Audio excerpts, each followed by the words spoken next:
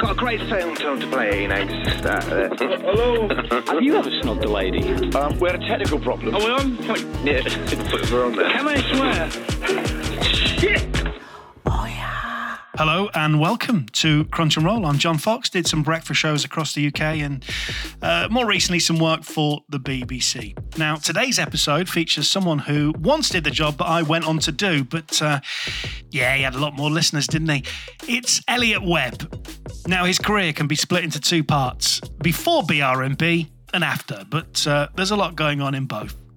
Put on air as a kid after dissing his hometown station to its boss and sacked for gross misconduct and accidentally taking a station off air with sand, and that's all last millennium. Now, we do go big on the mighty BR&B though, including a certain controversial on-air competition. Now, before we start, if you enjoy the pod and would like to support it, we are now on Ko-fi. Just need to head to ko-fi.com/crunch and roll. You can buy us a coffee or preferably something stronger. That is ko-fi.com/crunch and roll. And just say thanks to Owen Ralph and James Masterson and the amazing Simon Green and the incredible previous guest Jim Coulson for their recent generous support. We love you all. Right, let's crunch and roll. Oh yeah. Elliott, how are you? I'm very well, thank you very much. Yeah, I'm quite looking forward to this, I'll be honest, because I don't really talk about radio a lot, apart from with one or two people, it's all the same old moans, so it'd be quite good moaning with someone else. Looking forward to it. Have you never talked about your career before? A bit, but not loads. If I'm being honest, I've done the Radio Times a couple of times. It goes on a bit of a loop, really. I think they just run out of people, particularly in local radio at the BBC now. I mean, that's a diminishing pool. Controversial straight off the bat. So sort of every 3 or 4 years, you get an email going, would you like to be the face behind the voice on in the Radio Times? Yeah, I'll do it again, yeah. And then you got to go back and read the one, because inevitably you've saved it, of course you have. And you go back and see what rubbish you said last time and try and say some different rubbish this time round. So is this going to be as highbrow as the Radio Times, though? Absolutely not. Good, okay, I'm in then. I'm in. I mean, we did just establish that we're based in Solihull and you're in Moseley. And, I mean, we could have just met halfway. It would have been a lot easier to do this in the pub, wouldn't it? Pub, shouldn't we, really? There's literally nothing else in Moseley apart from pubs now and Turkish barbers. So we could have either had a haircut or a pint. I'm out. Actually, yeah, you are. Yeah, sorry. Do you know what's interesting? I mean, having spoken to a lot of people, you are so well known within the industry. Really? You really, I mean, everybody knows Elliott Webb. They know your name. Yeah, it's a funny one, really. I don't sometimes think I've got that high a profile because I've always just sort of got on with it. And I think, I'll be honest with you, and I feel bad saying this, I never really wanted to do this. I just fell into it. So the kind of endless chat about jingles and compression and studio kit, and I'm thinking about Steph now, obviously, because she's lovely and she will talk forever about that sort of stuff. And I like it to a point, but I just, So maybe that's it. I don't know. Maybe I just don't anorak enough. But I love it. Do you know what the thing is? When I didn't do this, because there was a little period when I lost my job, when all the BR&B stuff, which I'm sure we'll get to when I got to the end of that, and I dodged enough bullets and couldn't dodge anymore. There was a period when I didn't do it, and I think that made me realise how much I liked it.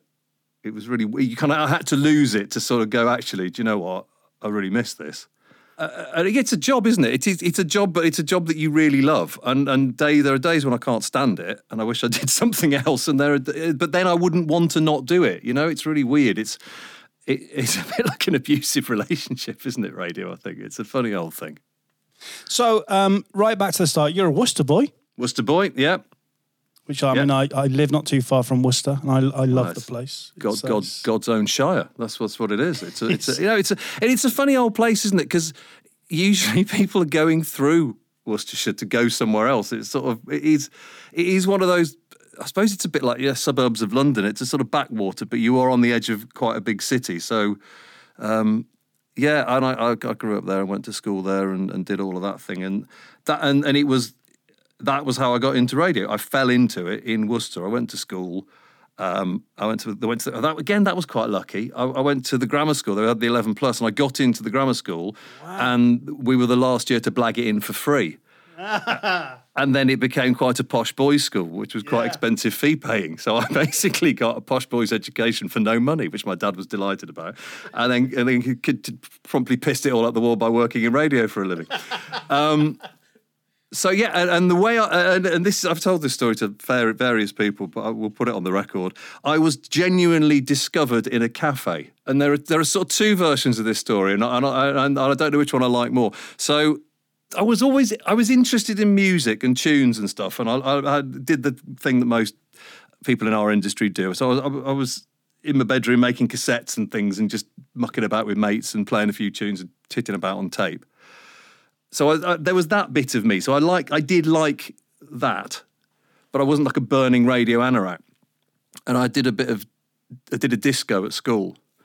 So I used to do a bit of DJing with a friend of mine. He had the kit and I had the records, and we used to go and do people's sort of 16th and 17th birthday parties. And because their parents were quite well off, we'd make a few quid out of it.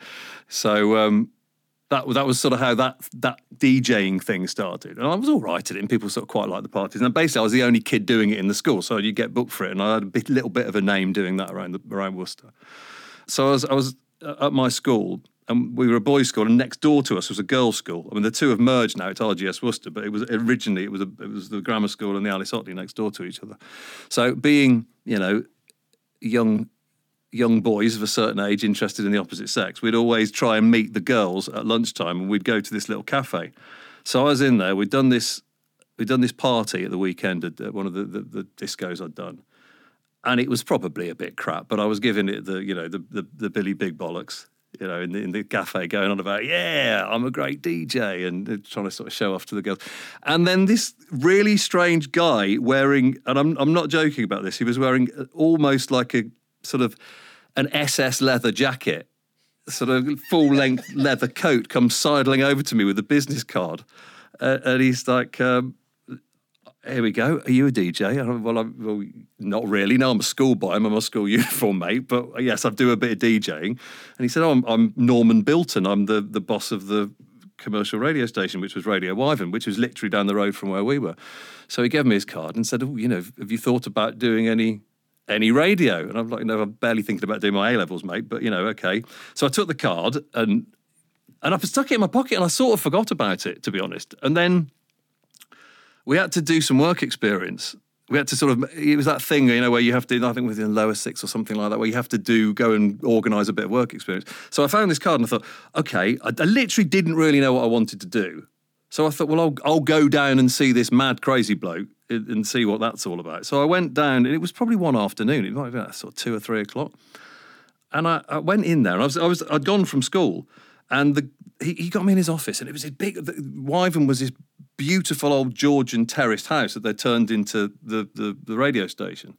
And it had the studio. I mean, the studios were beautiful. They were really, really nice. It was only about 6 or 7 years old at this point, so they'd spent a lot of money on it.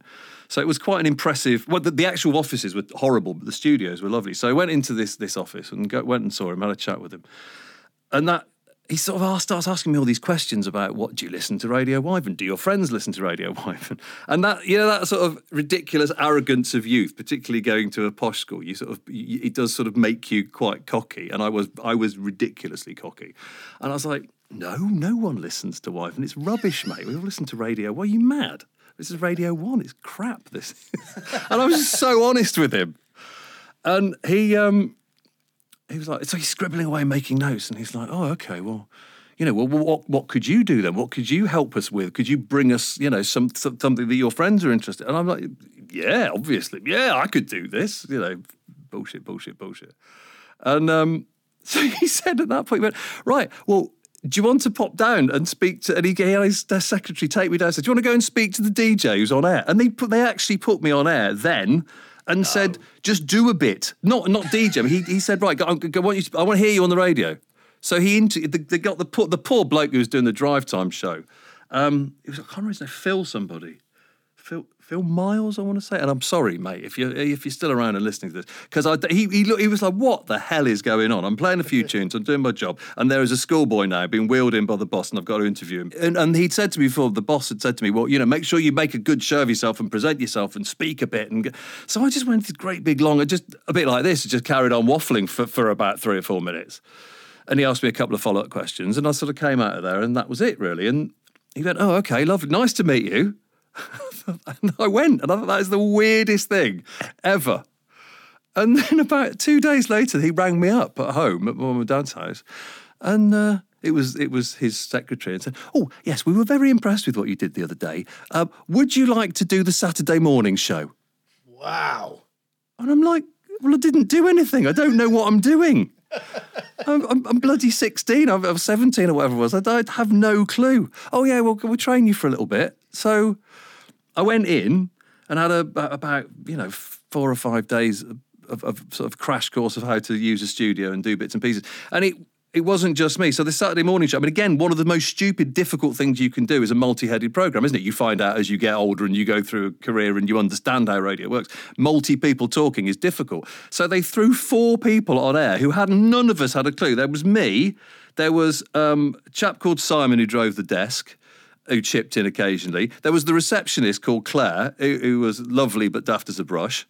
And one of the newsreaders called George, who was Canadian, who none of us had anything in common. And it was an absolute car crash. It was terrible. And that was my baptism of fire into radio. So we did that. And again, I was saying that at the beginning, the two versions of this are, I've heard both of this, was that he was just a bit bonkers.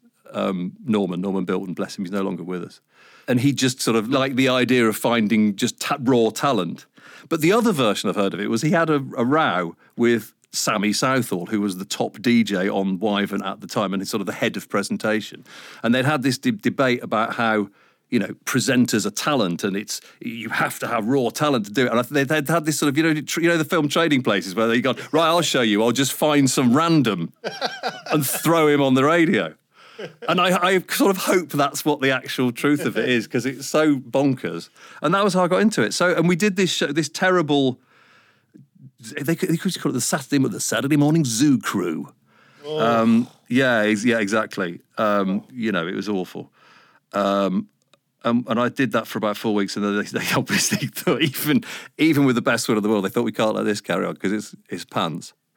And again, so I thought, okay, that's that then. That was fun. Better concentrate on doing my A-levels now. I'm thinking about going to university. And bugger me, they rang up again about a week later and went, well, we thought you were the standout person of the team, so would you like to do a Wednesday evening show between 9 and 10? It's like, you had the chance to get rid of me. So I came in and started doing 9 till 10, playing indie tunes, being a sort of, a West Midlands teenage John Peel light. It was rubbish. Again, it was rubbish, John. It was rubbish. I was terrible. So did you miss uni then? Did you skip uni because you got into Wyvern? Yeah, so I did that. I did that Wednesday for a bit. And inevitably, if you do something a bit, you get better, don't you? So I got a bit better. And then I started doing Fridays for an hour. This was in the day when, in the days where they had little random shows they could put people on and train people up on. So I did that. And then, I think I did the evening show because the guy who did the evening show left. We didn't leave. No one ever left Wyvern. You all got sacked. Everyone got sacked from Wyvern. So he got sacked and went. And I was there and like a cheap solution. So they put me on air and I thought, well, I might as well just do it because it's such a weird thing. And I've fallen into it and I'm quite enjoying it and it could go somewhere. I don't know. So I deferred for a year. I was supposed to go to Trent Poly, as it was then, to go and do mechanical engineering with a view to taking over my father's engineering business. And instead, I asked around playing radio for the last 35 years nearly. He still thinks I'm going to get a proper job one day. It's not going to happen though, no. It's too late now. One day. Can you remember how much you got paid on that first gig, Elliott? I don't know what the shift rate was, but I found... I was clearing out a load of old paperwork the other day and I found an early... tax return. I think my first because they didn't employ anybody then, but they gave me a contract. So this was for 6 days a week as well. So it was evenings and whatever I did. I can't remember what I did at the weekend, but something. And general dog's body and having to be in there 8 hours a day. It wasn't show and go. I think I was on about $5,500. It was 1989. I mean, what would I spent it on? I'd already gone down the pub. So, you know. Is this going out or is it just in our headphones? The hamster's fine. It was a technical problem. You heard something on air you shouldn't have done. Oh, yeah. All right, so Radio Wyvern, and then, I mean, we say this to all the guests, but forgive our research, it's always pretty poor. But, I mean, Seven Sound is mixed in there as well. So is that after Radio Wyvern? Yeah, well, inevitably, as I said a second ago, you can't leave Wyvern, you get sacked, you have to get sacked. Right. So I had a disagreement, and it was quite a big disagreement, actually, with Sammy Southall, Saint Sammy Southall. I can't really remember what it was about. I think I might have said the music was crap and it was, I didn't want to play that or something. And it escalated into a row. And as I said, I was a cocky little dickhead. So it ended up getting quite personal. And which is fair enough. I mean, I was an idiot. And they sort of said, well, he went and told the boss, and the boss, I was at home and I got a letter. I got a hand-delivered letter from the company secretary saying, the boss wants you to have this. I'm like, what is it? He went, well, open it. And I had to go to a formal meeting. And I got sacked for gross misconduct. Wow. First job. I know. And I remember being, and again then, I remember thinking, God, maybe I like this more than I thought, because I was devastated. I was properly upset about it. But I've been very, very lucky. I've been so lucky, because about 2 weeks before I'd met this guy, We'd gone out to the pub and we'd randomly met this guy I got chatting to, who happened to be the programme controller of Seven Sound down the road in Gloucester, I think Roger Tavel. And I got chatting to him, and he sort of said, oh, if ever you fancy a bit of work, and, you know, if you don't want to stay at Wyvern. And at that point, I was like, well, I'm quite happy here. This is fun. I could live at Mum and Dad's and it's easy, and, you know. And then suddenly I'm needing a job, so I rang him up and went, oh, Roger, you know that chat we had? And they were about to split. You know that time when you had to split FM and AM, didn't you?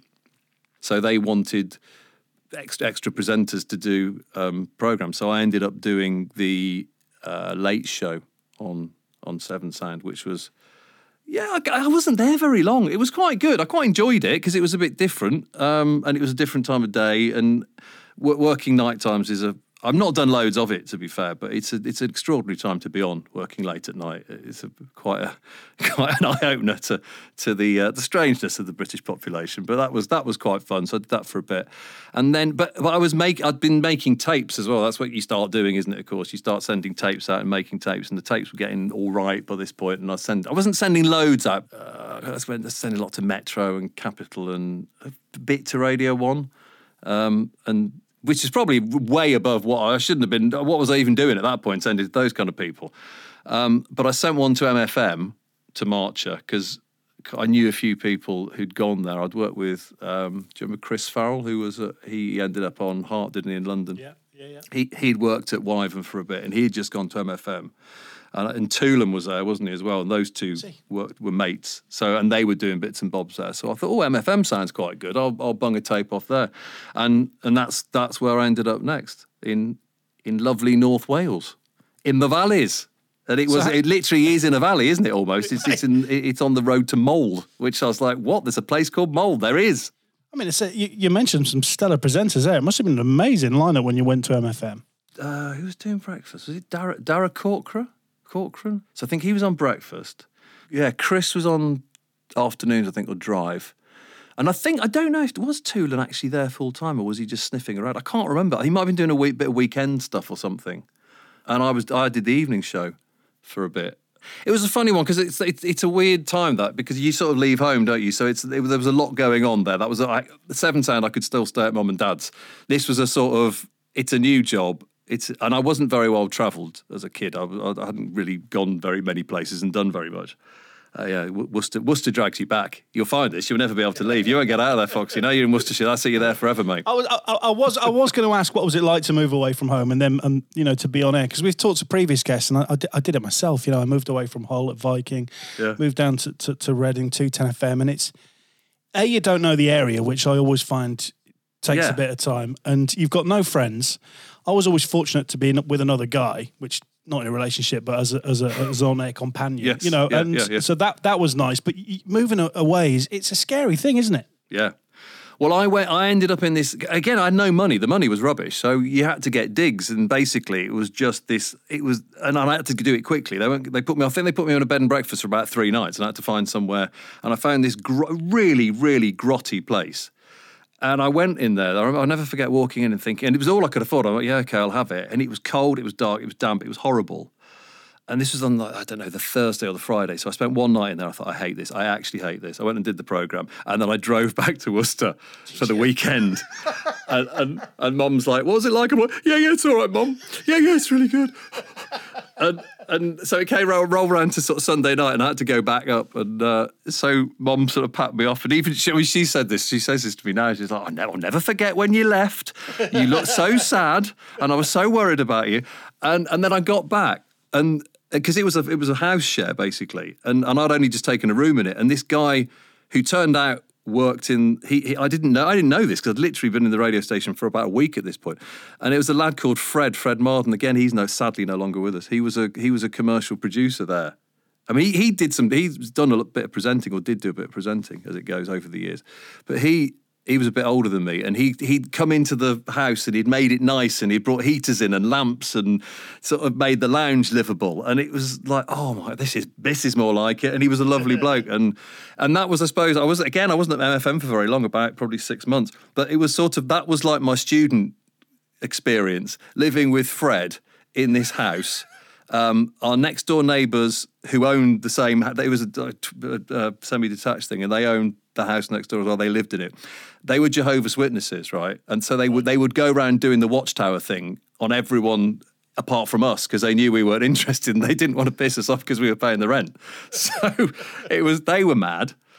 Everyone around there was mad. There was a pub in the valley which used to do lock-ins every single night. So we would just go there. I'd finish at 10 o'clock. I'd meet Fred in there. And we'd get absolutely roaring until about 1 a.m. The ceiling fell in one day. Another guy moved into the house who was a bingo caller from Liverpool, who used to have vigorous loud sex with his girlfriend in his loft room all day and night. And then we used to have fondues. Me and Fred regularly. Yes.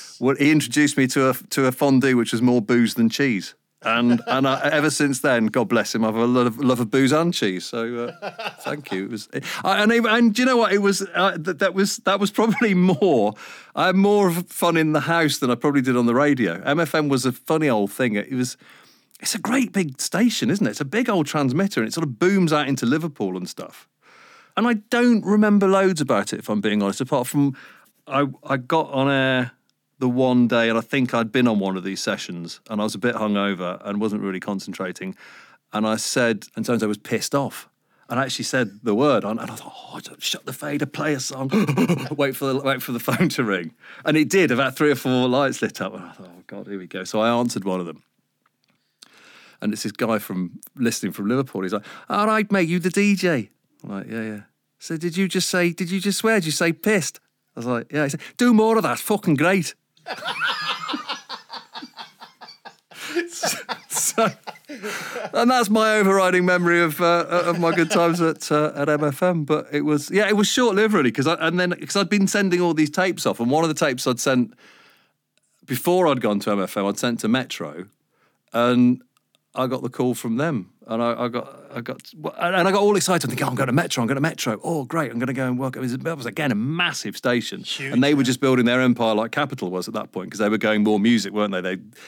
All the needle time restrictions are gone. You could play loads of music. Everyone was sort of ramping up to the hot jocking thing that sort of went mad in the late 80s, early 90s kind of thing. And I was a bit disappointed when I got the letter back going, yes, it's Metro, but we want you for Bradford. Yeah. And a boy from Worcester didn't even know where Bradford was or what it was. So I ended up having to meet Alan Ross, who was the programme controller, at a motorway services somewhere on, I can't even remember where it was, in the M6 or the M62 or somewhere glamorous. Yeah. And, he sort of pitched this vision to me of, because it was Pennine then at that point, of course. And it was, we're going to blow it up, and it's going to be a complete, year zero, and it's going to be nothing like it is. Because I said, oh, should I listen to it? And he's like, whatever you do, don't listen to it now, because it's going to be nothing like that. It's going to be hot, and it's going to be like Capital. So as soon as they sort of said that, I was in, because I loved all of that. Because although I was an anorak when I was a kid, once I got into it, I thought I better do a bit of anoraking.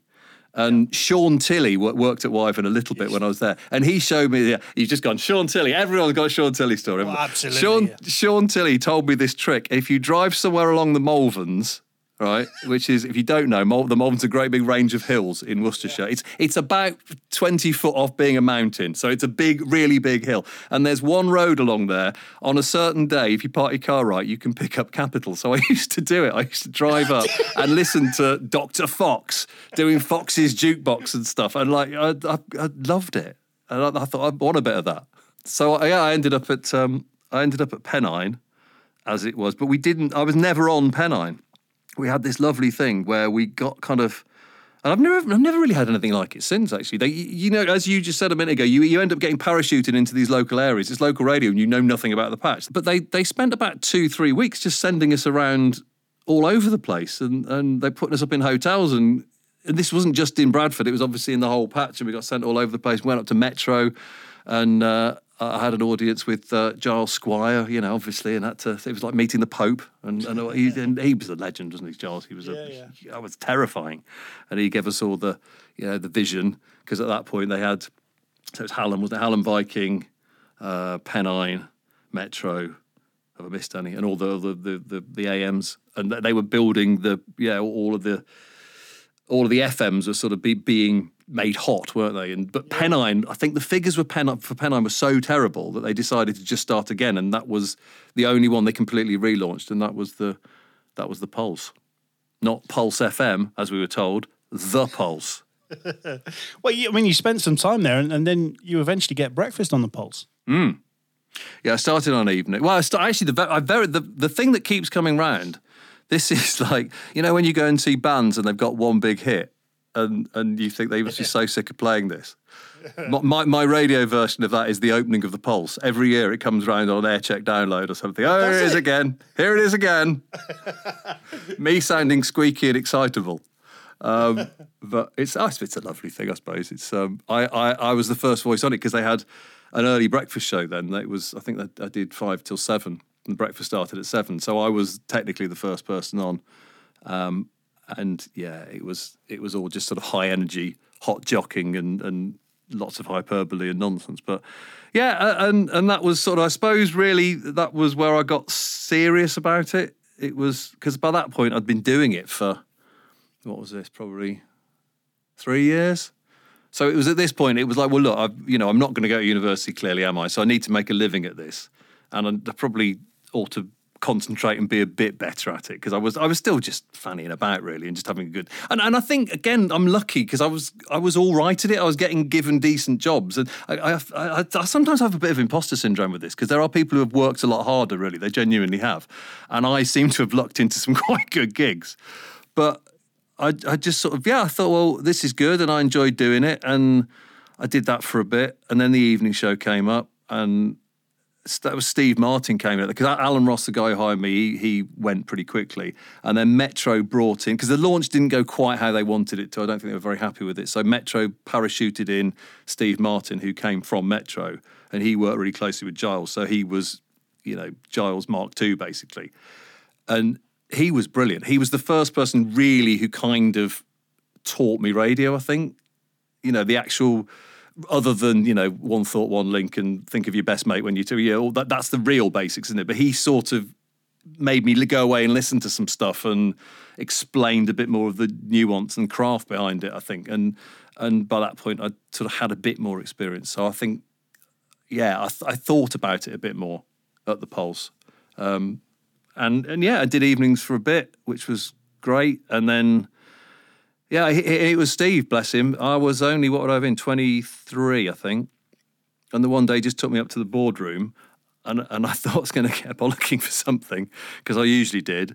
And he just sat me down and went, I think you might be ready for breakfast.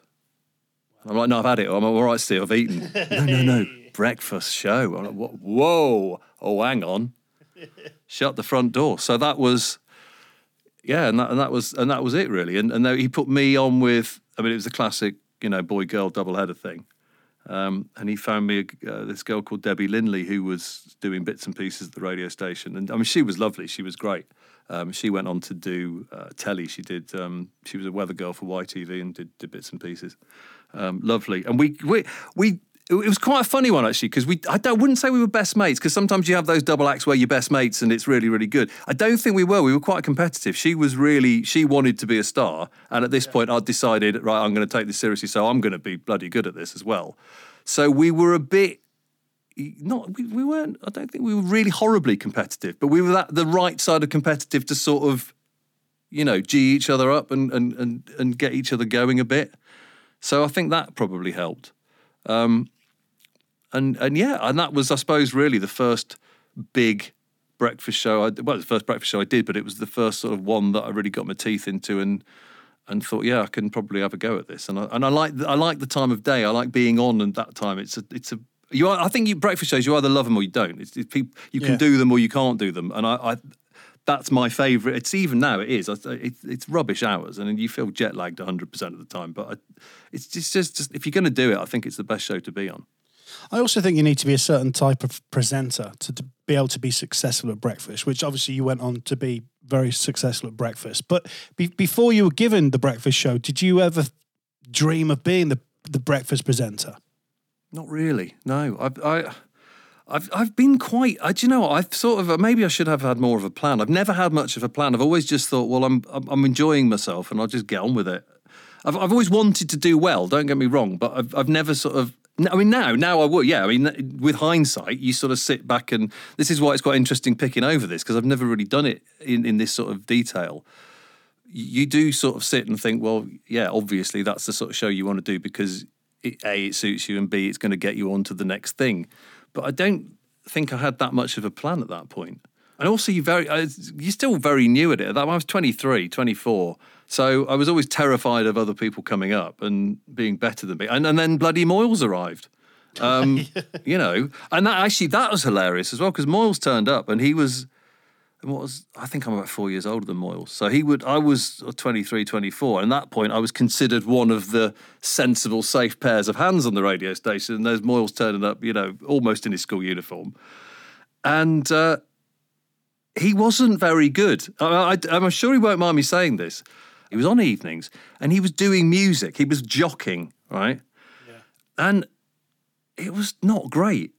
I went home the one day and Steve Martin rang me up and he said, do you mind taking Chris out for a drink and just have a chat with him and sort of tell him what the vibe is about the radio station? I'm like, okay, all right, fair enough. So I did. We went to a pub around the corner. We had a chat. And I think we just ended up having a drink, really. And I just chatted to him and stuff. And then I went on holiday. I was away on holiday for about 2 weeks or something. And I came back, and I remember coming back from the airport and putting the radio on. And Chris was on. This first thing I heard. And he wasn't jockeying. He was doing Chris. Yeah. And I was like, shit, this is good. Obviously, I didn't say that. I was like, it's rubbish. He's still rubbish. He didn't listen to me at all. Elliott, it was your fault. Yeah. But I wouldn't, and I would never, ever, ever, ever take credit for any of it because I remember what I said to him. I don't think I even said to him to be yourself and be normal. I genuinely can't. All I remember is going to the pub, and I just remember thinking, I wish I had said some sage things that I could claim some credit for it, but I can't. But I just remember thinking, God, this is really good. And I wish my show was as good as this. And the rest is history, isn't it? Really, with Moylesy. But it was he used to. What was really funny was, so I was doing breakfast at that point, and he was doing the evening show, and I would be sort of sitting watching telly or something, and the house phone would go, and it would be bloody Chris, and he would just literally ring you up. I'd be having my tea or something, and the phone would go, I'd pick it up, and he wouldn't. You'd be live on air, and he had this bloody air horn all the time. He's like, oh Christ, it's Chris. Hi, Chris. You're live on the Pulse. Don't swear. And then start launching some stupid quiz or something he'd do with you, and you play along with it. And then it'd happen the next night, and I said to him, right, Chris, if you ring me again, I'm going to say fuck. Literally, the first thing I'm going to do, I'm going to pick the phone up and go, fuck off, Chris. And he didn't ring again. We're having a party. Oh, yeah. alongside working at the Pulse and working with Moylesy, I mean, you did a bit of TV stuff as well, Elliott. Calendar TV, which of course was the TV show that I grew up watching. Yeah. Again, that was just sort of youthful enthusiasm and just being a bit cocky, really. I decided it might have been Chris being good. I might have thought, hang on, I need to have another string to my bow here because he's going to get the breakfast show, isn't he? And I'm going to be shafted. So out of nowhere, I just thought I want to do TV, and I rang. Talk about what sort of ridiculous overconfidence is that? So I just rang up. I think it was a bloke called Ali Rashid. I can't even remember where I got his details from. He was the editor. I think I just watched Calendar and it was like on the credits at the end. Right, write that name down. And I rang him. I rang his office. Went, hi, can I speak to Ali Rashid, please? Who are you? I'm Elliott Webb from The Pulse. Who? I'm a radio presenter and I'm jolly good. Oh, right. Okay. Can I speak to? And they put me through and I ended up having this conversation with him. And he said, oh, have you got any experience? No, not really. What do you do? I'm on the radio. Oh, okay. Can I be on the telly? Do you want to pop in for an interview? I mean, what the hell's that all about? So I ended up going over to Leeds, and I think what it was a mutual use, wasn't it, really? They needed someone to do the really early shifts because probably none of the journalists wanted to do it. So it was the whatever it was then, GMTV or TVAM or whatever the breakfast telly was for ITV, they had to do local news inserts to it, didn't they? So that was what I did. So I did that for about a year. They trained me from scratch. And I was a bit rubbish at it, but you do it enough times and you do it by the end of the year. I was actually all right. And there was a point I could have, they sort of said, oh, we want someone to do this permanently. They sort of said, we could train you to do it and you could go on journalism course. And I thought, oh no, do you know, I still want to do radio. But Steve Martin let me do breakfast telly and do the evening show again. So I went from doing the breakfast show on the Pulse to doing the evening show on the Pulse, but also doing breakfast telly in the morning. And I was getting up at sort of 3 o'clock to go and do the telly. I came home, slept for about 2 hours, and then went and did the evening show until 10 o'clock, which was not sustainable, even at 23, 24 years old. One thing I've realised, Elliott, is the confidence that you had. Yeah, and I don't know where it came. All I can think was it was that, like I said, going back to my original bit of luck of getting into a boys' school that was a grammar school that became a posh school. They sort of give you this ridiculous, inflated self-confidence. I think that's what you get if you pay for an education. That's it, and the ability to talk in a slightly plummy voice when you need to. Yeah, it's worked for several prime ministers, isn't it? Let's be honest. I think that was it. And the ridiculous thing is, as time has gone on, I've got a lot less confident because you do as you understand how a thing works. Yeah. You don't dare be so presumptuous that you could do it. So I think it's that not knowing how difficult a thing is. You go, oh, well, I could do this. Anyone could do this, and yeah. So I did that, and then again, Steve Martin kind of did me a favour. He pulled me in the office and said, right, I'm not going to renew your contract. I'm like, what? He's like, I'm not going to renew your contract. You've got 6 months left. I'm not going to renew it. I'm like, why? What have I done? He said, I want you to go and do something better than this. He said, you're good on the radio, but you've done the breakfast show. There's nothing else for you to do here. You're not doing telly because you've decided you don't want to do telly now. So on your bike, basically. And I would probably have, because at that point I had a really lovely girlfriend I was happy with. I'd been in Yorkshire for probably about 5, 6, 7 years, and I probably would have stayed there. But Steve Martin was a great help. I think he was probably one of the real mentors of my career, because he made me do stuff that he really sort of pushed you out of my comfort zone and got me to do things that I wouldn't have done otherwise. Well, I mean, I've certainly not heard of anybody being such a help that they don't renew your contract. I mean, I'll be honest with you, Elliott, I'd shit myself if that's what they said to me. Yeah, but I've had my contract not renewed since, and it's been a lot less well received than that, let me tell you. Yeah. But no, because I think I sort of knew what he meant. He was either a brilliant bit of bullshit and he sold it incredibly well, or it was genuinely meant to do the right thing. And he did, because then I thought, well, I've got to get a job. And I started then sort of more seriously looking at the big stations and the stuff I really wanted to do. And I'd been pumping out loads of stuff to Capital at that point. And I got a couple of sort of warm rejections, you know, where you think, and you can tell the difference between a standard rejection, can't you? And if you've seen enough of them, you sort of get to know, don't you? It's like, okay, that's a possible, and it was go away and just carry on being a bit better, and we'll think about it again, send us another tape. But in the meantime, I'd sent a tape off to Galaxy. Well, it was at that point they'd just been bought by Chrysalis, and so again, similar kind of thing to what was happening with Metro. They'd just got a load of stations, or they bought. I think they bought 3 or 4, and one of the licenses they'd got was in Bristol. And it was a pirate originally, and it was FTP. It was called, which stood for Fuck the Police, right? And that was what the station was. Was it?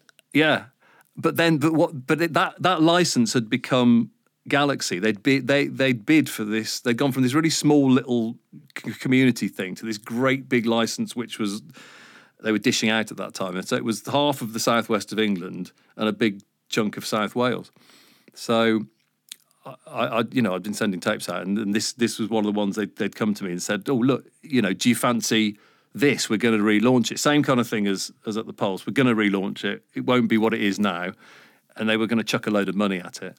And I think because they just got Heart, hadn't they, in London at that point, and Heart up here in Birmingham. And this was like the next thing of their sort of empire build.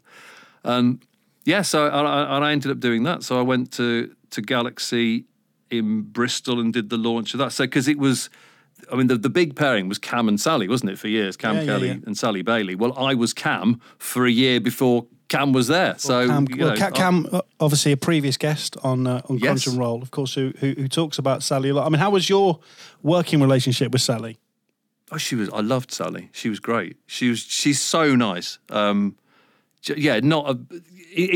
opposed to when, like I said, with Debbie, we were quite sort of, it was a bit competitive, whereas me and Sally was genuinely like that brother-sister thing. She was so good and at that point again, I was sort of getting into rather than just the jockeying thing, because it was breakfast. I was thinking, right, I need to do more rather than just, you know, do the time checks and do a few daft phone calls and stuff. I was writing. I started doing quite a lot of writing. And I also was on my own. I didn't know anyone in Bristol. So I thought, well, I'll spend all day writing stuff or trying to come up with stuff for the show. So I did do quite a lot of sketches and daft things and songs. And I mean, again, a lot of it was cheesy. And looking back at it, I listened to some mini discs of it the other day, and it's a bit rubbish. But it was a bit of ambition, you know, something that's a bit different to absolutely. What, you know, and I think that... And again, Sally was part of that. She was quite up for doing stuff, and she'd help me with ideas, and she'd do daft bits and pieces. I mean, one of the things we did there, they were doing a beach party. So this was sort of like, you know, sort of party in the park, or, you know, Radio 1 road shows on the beach, because obviously Western Supermare and Barry were in our TSA. Yeah. So we had these big gigs planned for both of those. So to publicise it, we were doing big ticket giveaways. So I said, well, why don't we let's have a beach in the studio? So our bosses were like, yeah, fine. If you can organise it and you want to do it, okay, fine. So we got a load of sand, and I said, we'll put plastic down. So we did it. We put plastic down in the studio, and we filled the studio full of sand, and we got a load of inflatable, you know, bits and pieces, and we all put our swimwear on, and we did the breakfast show, giving away these tickets on this beach, and we got a bit of local press, and I think the telly came down and filmed it, and, you know, so job done. We got the publicity. So that was on I think the Thursday and the Friday we did that. I got this really panicky phone call on, I think it's like Sunday or something, from the engineer going absolutely mental, going, "You've broken the studio. What have you done to the studio?" Yeah, I haven't done anything to the studio. We put plastic down. No, you ordered the wrong sand. It's builder's sand and it's wet. And what had happened is it all evaporated out of the sand. And I went into the studio on the Monday morning and everything was dripping. And it had all like condensed on the computers and on the desk. And it had taken us off air for the weekend. I'm like, oh my God. So... yeah, we had to spend the next day shoveling sand out of the studio. So that wasn't a highlight, but they didn't sack me. Oh, yeah. Now, after Galaxy 101, we get on to, and I'm not a huge anorak, so before I obviously eventually worked at BRB myself, I wasn't really aware of Les Ross, which I know will offend a lot of people. No, same. Genuinely the same. I didn't. So I always see you, and Caroline, who of course, works with you and is a very dear friend of both of ours. She'll hate me for saying this, but I always saw you as Mr. BRB.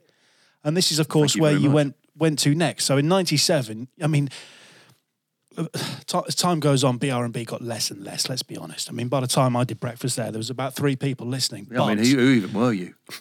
Who knows? I didn't know myself. I'm only joking. That was the alcohol. But I mean, back in 97, I mean, BR&B was an absolute beast of a station, wasn't it? Yeah.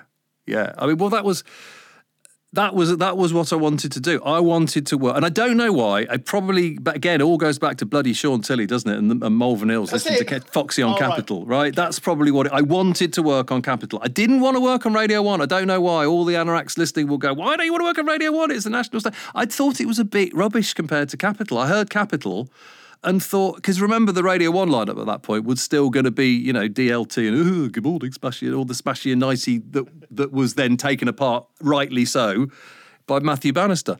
So, but Capital was like banging and it was really hot and it owned London.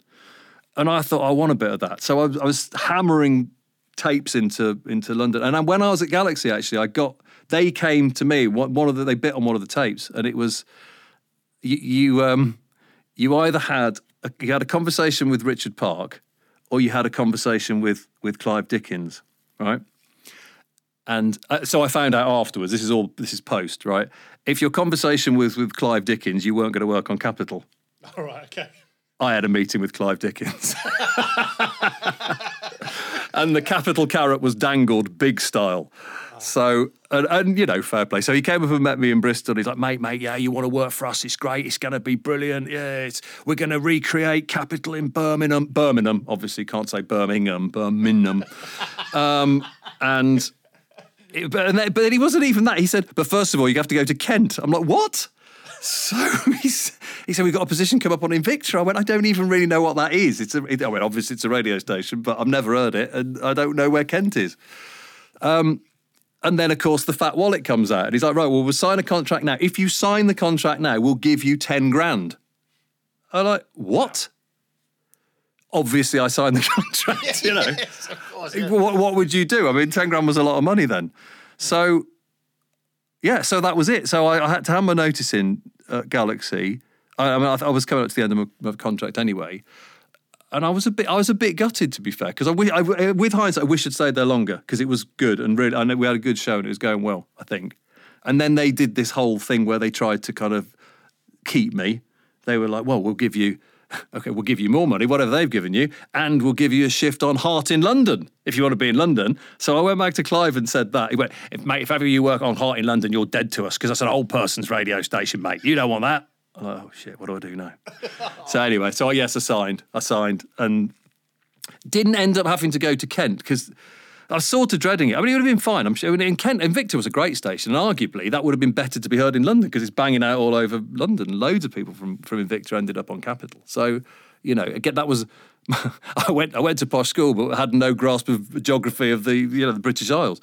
So I wanted to go to Birmingham, because it was... sort of home. It was the Midlands, and he rang me. Clive rang me up one day and went, right, we're not going to forget the plan of going to do evenings there. You're going to go and do evenings in Birmingham, and I was like, yeah, happy days, thank you very much. So that was how it started. I did evenings there, and then did Drive. I think I did every show on the schedule. Who was your initial boss when you went to BR&B then? It was, Clive Dickens ran it hands-on for a little bit. And then we had Son of God come and work for us, didn't we? We had Paul Jackson come, who is, of course, Richard Park's son. Yeah. Jackson Park, but he's Jackson Paul Park, but he goes by the name Paul Jackson as his work name. And I got on really well with him. We got on, pretty well. He's a character. I genuinely, for someone who's had such a sort of, I think anyone who's worked in commercial radio has a Park story or has some kind of dazzlement by Richard Park. But I've never met the bloke. But his son, I've had many dealings with his son. So he ran it, and it was just big and brash and ballsy and exactly as advertised they were doing, and they throwing loads of money at it, owning the city, doing. We did a music. I hosted like a music awards thing, which was exactly like the Brits at the NEC. That was huge. I think Central televised that. We did the wedding. We did Two Strangers and a Wedding, which was by that point I was covering breakfast.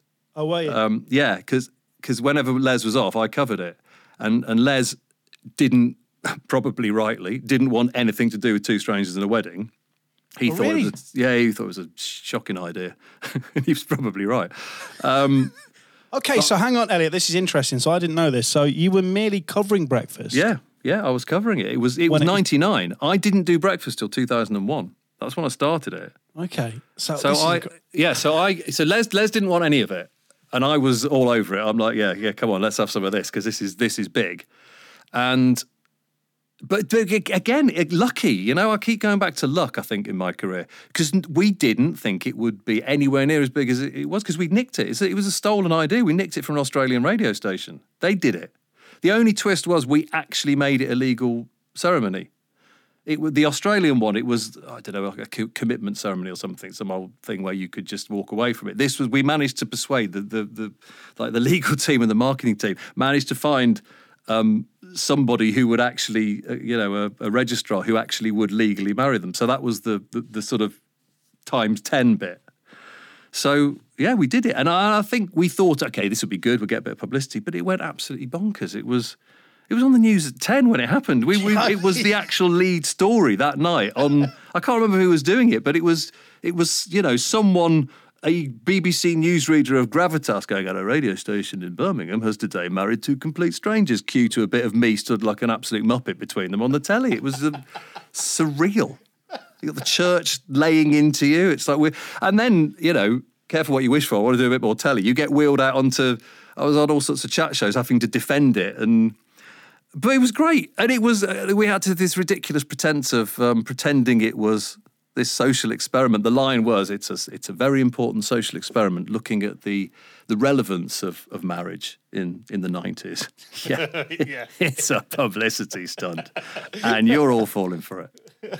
I mean, it's amazing because people, we still talk about Two Strangers, don't we? We still talk about it now. Well, you've got thing on the telly now, haven't you? What's that Married at First Sight? I was talking to someone the other day who said to me, and she's a lot younger. She's a journalist, a mate of mine, and she said, "Oh, you must have watched Married at First Sight on Channel 4. Yeah, it's a great show." And I didn't say anything, but I thought, no, because we did it, mate. We've done it. We did it years ago. We invented it, and it was. It was an extraordinary thing to be involved with, and I think it got a life of its own. It just became.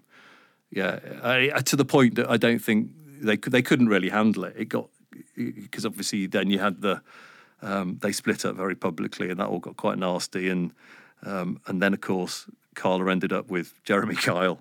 Yeah. And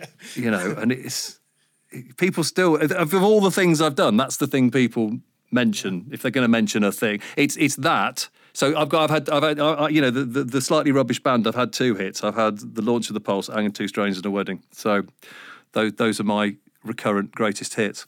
But that's 25 years ago now, and it was pre-reality TV because Big Brother was the following year. So I don't think anyone quite. It was sort of zeitgeisty because there was a lot of sort of fly on the wall documentaries and things, and real people on telly, and on the radio. But this was I don't think kind of we expected it to do what it did.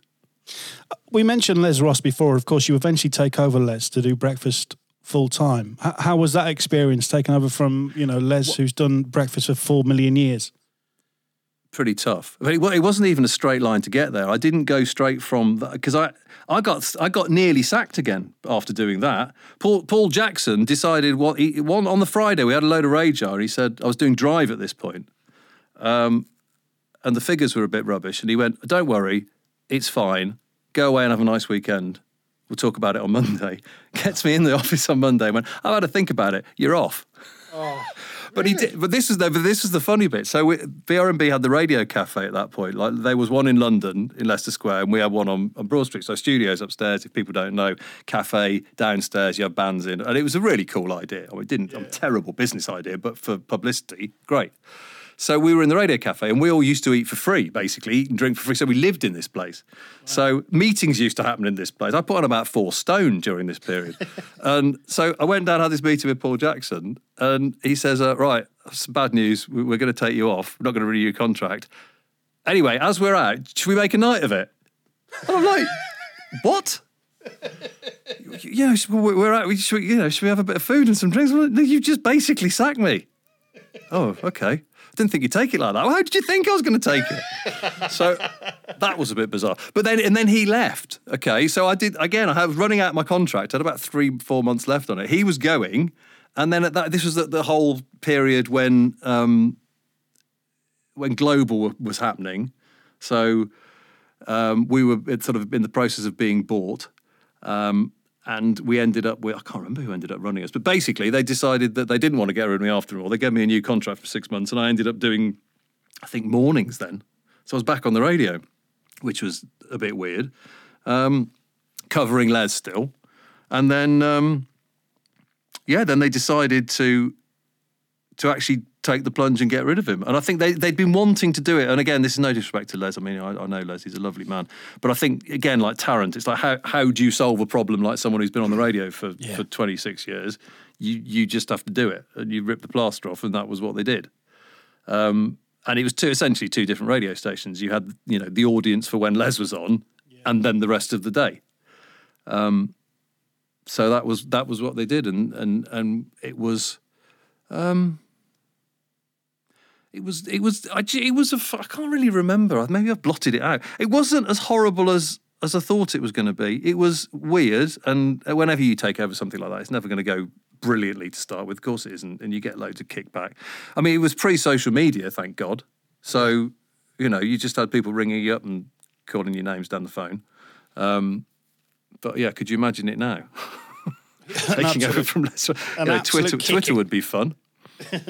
There is something actually which I wanted to bring up. So in 2007, you were taken off breakfast, and then you were reinstated a few dates later. Now, obviously, I'm friends as you are with Caroline. We were talking about you and that situation, and she wasn't sure what happened there. I don't know if she was playing along with a publicity thing or if you were. What was the reasoning behind that? I don't know. I still don't know to this day. I think. Because it was Adam Bridge was the boss then, wasn't it? But it was very much. It was. I lose track of the timeline even now. I think was that GCAP era. I think it was, wasn't it? Was that was the car crash of Capital and GWR together? I think. Yeah. And I think what happened with that was basically the show figures. We'd had a ropey book, and I think they sort of said, "Well, you need to change something." So, Adam, get rid of him. Because Adam said to me, he said, I don't really want to do this, but I've been told to. Oh, really? Which, again, might have been a bluff, I don't know, but I mean, I know Adam, and I think he's a reasonable bloke, and he'd probably tell me. Well, it doesn't really matter now, does it? But yeah, so it was either a publicity stunt gone really... But it was a rubbish publicity stunt. It wasn't, it wasn't done well. It was even worse than the block of ice at BRMB. We can't even talk about that, can we? Caroline has. I obviously have heard about the block of ice several times. I do want to. We can't move over BRMB too swiftly because you were there for such a long period of time, and I'm guessing the highlight of your career would have been at BRMB, would it? Yeah, definitely. I mean, it was. I don't mean this diminishingly to anyone's career, right? But I think if you've worked on a massive heritage station. At its peak, and let's be honest, I was the back end of it. I was again lucky. That's gone, isn't it? Even if you're on Capital in London now, Capital in London is not what Capital in London once was. And again, I don't mean that horribly to the people who are there. They're great presenters, and it's a brilliant product. It's amazing. It's what it is. But it's a much bigger thing, isn't it? Whereas you had these sort of like Key was like it, and BRMB and Capital, these big. They owned the city, and they were very much of the city. Capital now they've done a really good job of making something quite generic, brilliant. Because Heart and Capital are amazing brands, they just are. But that's the world we live in now. It's brands, isn't it? Whereas these were sort of, it was like a I suppose it's a bit like an enormous department store. You know, cities used to have department stores that everyone went to. I suppose your local ILR, original ILR station was like that. It was of that place and of that city, but it was also big and massive, and everybody loved it. And I mean, inevitably that was going to end as competition happened. It's just that's kind of what happened. But at the end, when I was there, it was just sort of on the tail end of that, and it was brilliant. It was Tom Ross, the sports guy there, he would sort of jokingly go, "Hey, look at this, lads.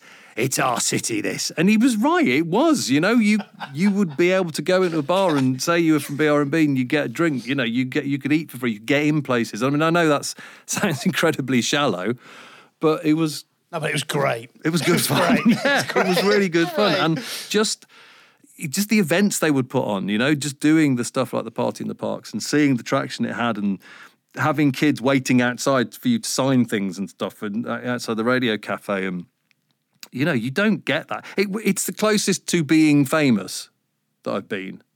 You know, I'll say to my other half, I jokingly go, "Oh, you know, when I was Elliott Webb," you know, it's like because it was a bit showbiz. They made again, they did it for Capital, they did it for us. They made the same TV advert for us as they did for Capital. That's how kind of big it was.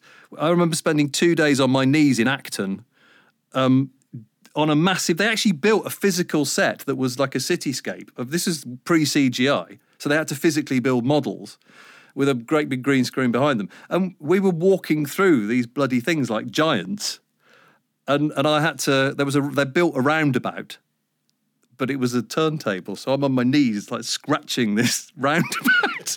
And this advert was the most ridiculous thing, and it must have cost them an absolute fortune. And yeah, they made this, and it was on in the cinema and stuff, and it was on the telly, and yeah, it was like, Jesus, this is quite big time. And you know, for a little lad from Worcester who sort of fumbled his way into this, I don't quite know how I've ended up here.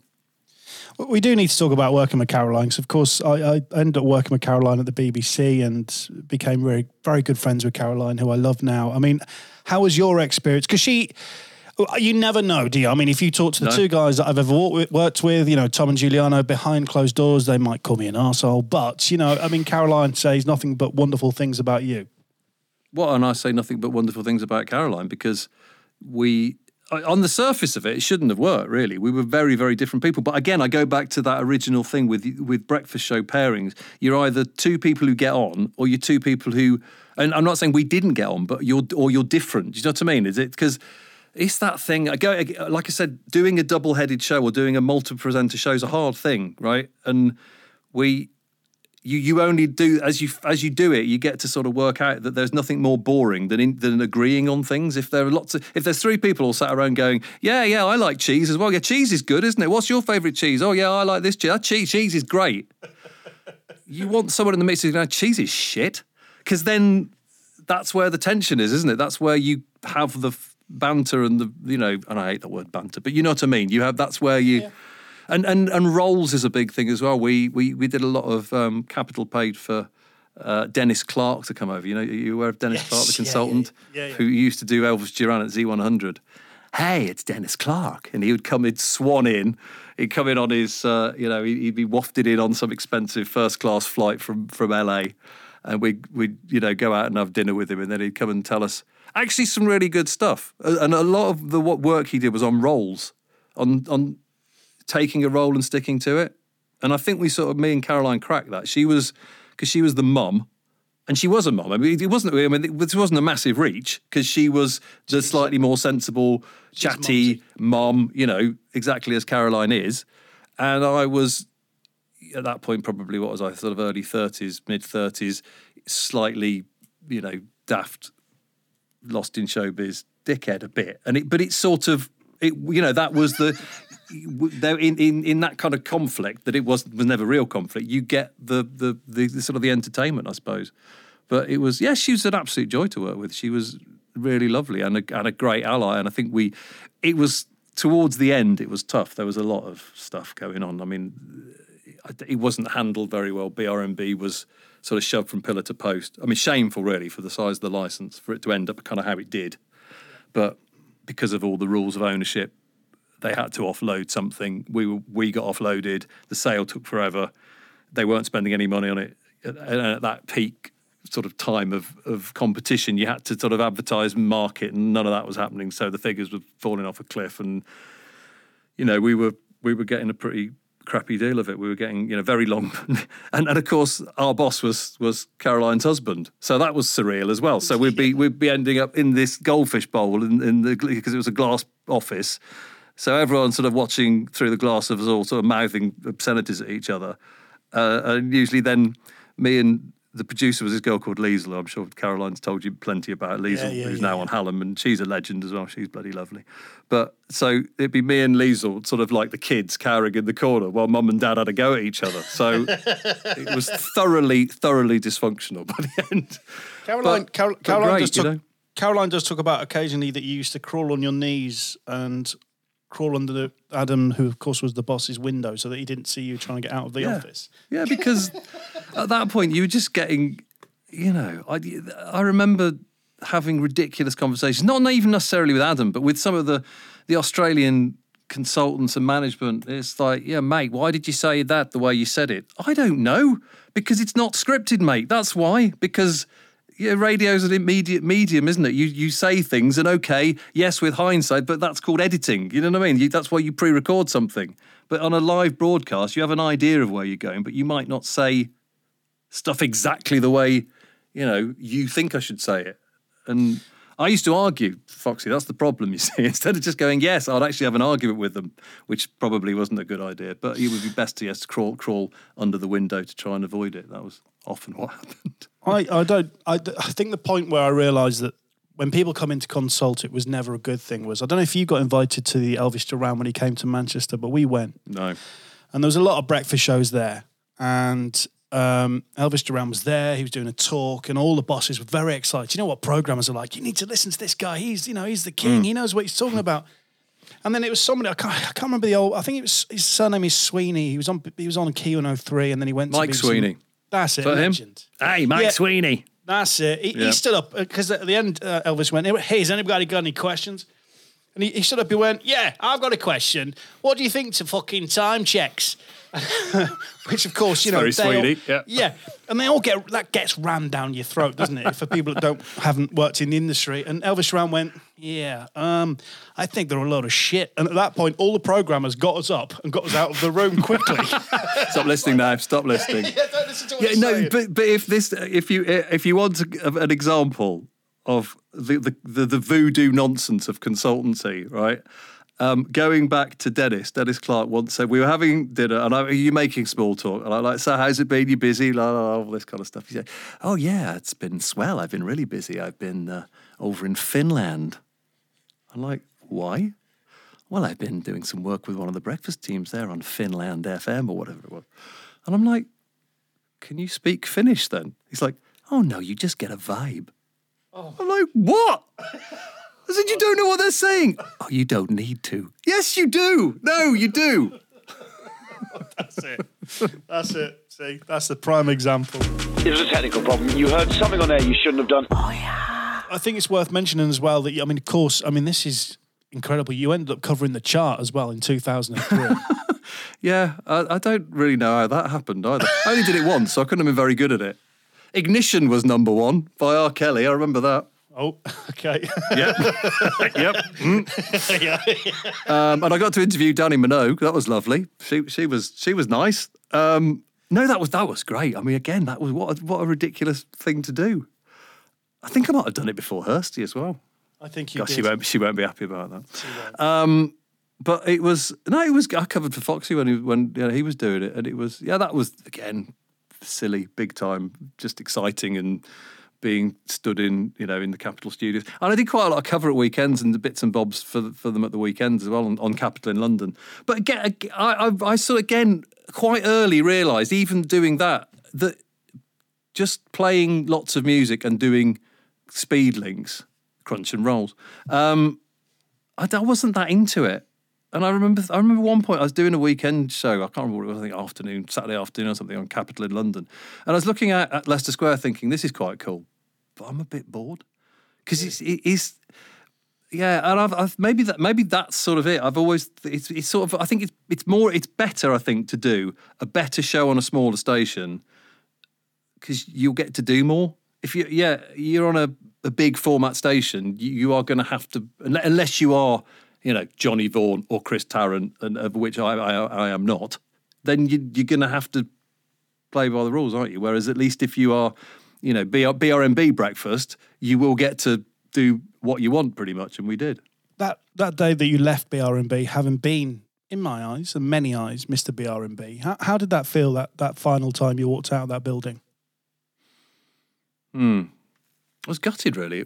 I was really sad to go. I wasn't surprised, if I'm being honest, because it was, I dodged so many bullets there before, as we've discussed a few times, that of my previous sacking / no contract renewal offered. But this was when Orion came in, and obviously the figures were pretty pants at that point, and you've got to do something, haven't you? And what's the one thing you're going to change? You're going to change the breakfast show if you wanted to make a statement. So I sort of expected it. I thought they might have kept me on doing something, but also I was quite expensive at that point. Again, without being, Billy Big Potatoes, this was the sort of tail end of the big money in commercial radio, and it was six figures. So I can sort of see, as a business sense, why you would. But it just all felt a bit sad. It was like anything, I thought what we were doing. Yeah, by the end it was a bit messy, and I think me and Caroline, probably by our own admission, we got a bit self-indulgent, and it was all getting a bit daft. But that's mostly because no one was paying any attention. So we were just doing like karaoke sessions on a Friday on air, just doing ridiculous phone-ins about absolute nonsense. The phone taps were getting more and more outrageous. That we wind-up phone calls we were doing was just people swearing for beeps endlessly, and it probably wasn't great to listen to. So, however, the one thing I do feel sad about on the last day, and I will say this because I've never actually said it to his face, but I probably ought to apologise to David Lloyd, because despite the fact he didn't renew my contract, he came bounding in like an excited puppy at the end of our last show and went, "This is great, guys." So I told him to fuck off. And I apologise, David, for that, because I shouldn't have done, because it was mean and it was meant from a nice place. And so as I was leaving, carrying my things, I thought, not only am I leaving, I've shat my bed a bit, and I feel a bit bad about that. So I'm sorry, David. But what did you say that for, you fool? Stupid thing to say. Having worked with David for many years, and I do respect and admire the man for his radio talents. He's not the type of character to hold a grudge. I'm sure he's good. I have spoken to him since, but it was a little cool, and I just wondered if he probably hasn't even remembered. But there it is. It's on the record, David. I'm very sorry. Well, of course, you leave the mighty BRMB, and then you do various stations: Heart Gloucester, BBC WM, BBC Shropshire. You do, and now you've ended up. You're back home. You've gone back home. That must feel really strange. It is really strange. Well, I ended up just freelancing, and I suppose in some ways it has kind of come full circle, because I didn't really pay my dues, I don't think, at the beginning. So maybe I did it at that point. So 2009, I didn't have any work at all, so I just thought the phone was going to ring, and it didn't. And then, of course, by that point, they were stripping out local shows from here, there, and everywhere. So there's hardly any work going anyway. Yeah. So it was just a question of just getting on your bike and going here, there, and everywhere. And I did. God, I did all sorts of stuff. I did 3 shows in one day. Well, I did breakfast on Smooth Nottingham, so East Midlands. Came back I think I did a lunchtime or afternoon show on Signal.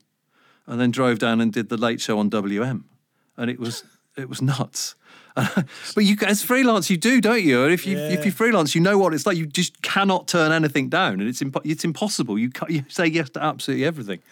So I did that for about probably about 2 years, 3 years, and then I started doing more BBC stuff, because that was, again, going back to sitting in Leicester Square and thinking, and actually Heart as well. I'm sorry, Heart, but some of that was a bit boring. Just, 5 in a row, speed link, that kind of stuff. It's a bit soul-destroying, especially as you're the only person in the building, often at the weekend and things like that. And, I like being around people. And so I started doing a bit more BBC stuff. And then I sent quite a few tapes around, and a chap called Jeremy Pollock got in touch, who I'm sure quite a few people in the Midlands know. He was, at that point, he was the assistant editor at WM, then he went to run commentary in Warwickshire, and then became my gaffer at BBC Hereford and Worcester.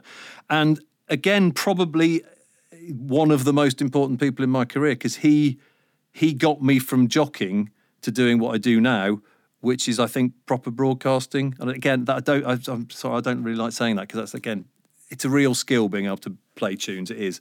But I think what I do now is more akin to journalism. And again, I don't want to sound pompous saying that, but I think it is. Doing a breakfast show on the BBC on an all-speech station, you have to have more about you than just being able to crank out the hit. The way I described it, having gone from commercial to the BBC, is rugby league to rugby union. Mm. It's similar, but there are different rules. What is quite sad with the BBC, and I have to be a little bit cautious here, because bear in mind I'm still employed by them and I want to remain that way. But there's been a lot of changes and there's been a lot of mad stuff going on. But I think what is a bit tragic is they seem to think that if you're, again, you have to be journalistic, you have to have a certain intelligence and a sort of interest in the news to do it. But just because you're a journalist doesn't mean you're a presenter. And I don't think that is a distinction that they quite get. And I think you were very good at it. And there are people who have done, Tammy Gooding, who I work with, Tony McDonald, they've all done commercial radio. And I think, okay, I'm biased because I work with them, they are some of the best people on BBC local radio, because they've got the radio skills and they don't it's just forward, all the simple boring stuff about, forward progression, teasing ahead, all that stuff that is completely taken for granted, and you'll get your legs slapped if you don't do it in commercial radio. Identing the bloody radio station. You hear so many people up and down the country on BBC local radio stations opening the microphone and going, oh, hello, yes, well, that's a lovely song, isn't it? It's 5 minutes past 8. Anyway, here's our gardener coming. What station am I listening to? Do you know what I mean? There's no Radio 101 with some of this stuff. It's just, And it just makes me a little bit cross. And it shouldn't be like that. But Jeremy Pollock kind of got that. He's a good radio person. And he was one of the people who took VR. He took redundancy. And I think, someone like him probably should have actually been promoted to running more of it, because he knows his stuff. Absolutely. Well, Elliott, we've come to present day, and we've kind of skipped over because you got lots of awards. You got into podcasting early on, presenting Flaps and aviation. Who wants to do a podcast these days? I mean, when we did it, mate, there were none. There were hardly any. That's probably why we won a Sony for it, because there wasn't much competition. Flaps about flying. Yeah, and you did that with a mutual friend, Ginner, who of course was on Zoe Ball's lovely Ginner. He's a top man. Actually, I just realised I haven't mentioned Ginner. He's going to sulk if I don't. Did you know? Has he ever told you he used to work on Radio 1? Has he told you that? I think he's mentioned it a few times. Yeah, he used to work with Zoe Ball. Do you know that? Has he mentioned that? A couple of times. Yeah. He's a top man. He's a lovely man. Elliott, as always, I know that you have done voiceover work, haven't you? I have, yes. Can you give us just a couple of examples of just give us the clients, don't actually do the reads, but what kind of voiceover work would we have, or will we hear you on? Well, weirdly, when I first started doing stuff at the BBC, because I was working with lots of young journalists and they didn't really kind of know any of my backstory. And then one day, one of them came up very excited and went, oh my God, you're the voice of Mazuma Mobile, aren't you? The phone recycling thing with the dancing phone. That's you! Got an old phone that's just lying around. And they used to make me do it. They go, go on, do it, do the voice. I don't want to do the bloody voice. So, £1,000, I'll do the voice, yeah. So, I still do quite a bit of that sort of thing. Because you do, don't you? Why wouldn't you? It's a nice thing to do. It's easy money, and until AI completely ruins it all, it's still there, isn't it? Well, just two more things before we get into the end credits. Firstly, I just wanted to say thank you so much for your time. It's been genuinely fascinating to listen to you. No, thank you. It's actually been quite nice talking about it, if I'm being honest. It's quite nice to have a good old look back and take stock. I'm going to be a dad. Can I just say that as well? I know. Congratulations. I've never got around to doing it. I've waited till I'm 52, so I can bore him with this. Well, because let's not be morbid, but I'm going to be 70 when he's 18, right? Yeah. So if nothing else, I can give him this and go, that was your old man. Have that. I didn't know if it was public knowledge, but congratulations, Elliot. That's amazing. I wasn't fishing. I I'll wanted have a to say- present. Yeah, go on. yeah. I wanted to say thank you. I also wanted to say you do the best impression of Tom Ross on the planet, so congratulations on that. Hey. Brilliant. Shut it, pal. Shot it. And just one question before we get you to do the end credits. Who would you like to hear on Crunch and Roll? God, yeah, that's a difficult question because there are so many people, aren't there? There's so many good people out there. Actually, do you know what? Right, and I say this, and this is a little bit raw at the moment. I'm in the process at the moment of doing what I did for Les Ross, having to take over from Les Ross, right? After 26 years, I'm having to do the same. Again, it doesn't give me any great pleasure. I'm having to sit in the giant seat of Malcolm Boyden, who is a legend. And do you know what Malcolm is? Is a genius at creating worlds of radio. He's great at that whole kind of, just drawing you in and being daft and that whole thing that, okay, like Kenny Everett was the absolute zenith of it, but it's that sort of thing. It's playing with sound and doing daft bits, and Malcolm's great at that. And yeah, at the moment it's quite tough sort of filling his boots. So get him on. And he's an interesting chap. He's a sports journalist by training. Oh, is he? Which I didn't know, yeah. Oh, blimey, Yeah. I didn't know that. And a brilliant broadcaster. So yeah, Malcolm Boyden. We'll put that on the list. Well, Elliott Webb, thank you very much for your time. Do you mind taking us home with the end credits? You've been listening to Crunch and Roll with me, Elliott Webb. Subscribe on your favourite podcast app to get new episodes as soon as they drop. Crunch and Roll is a 969 media production, presented by John Fox and produced by Simon. I can't say your surname, Simon.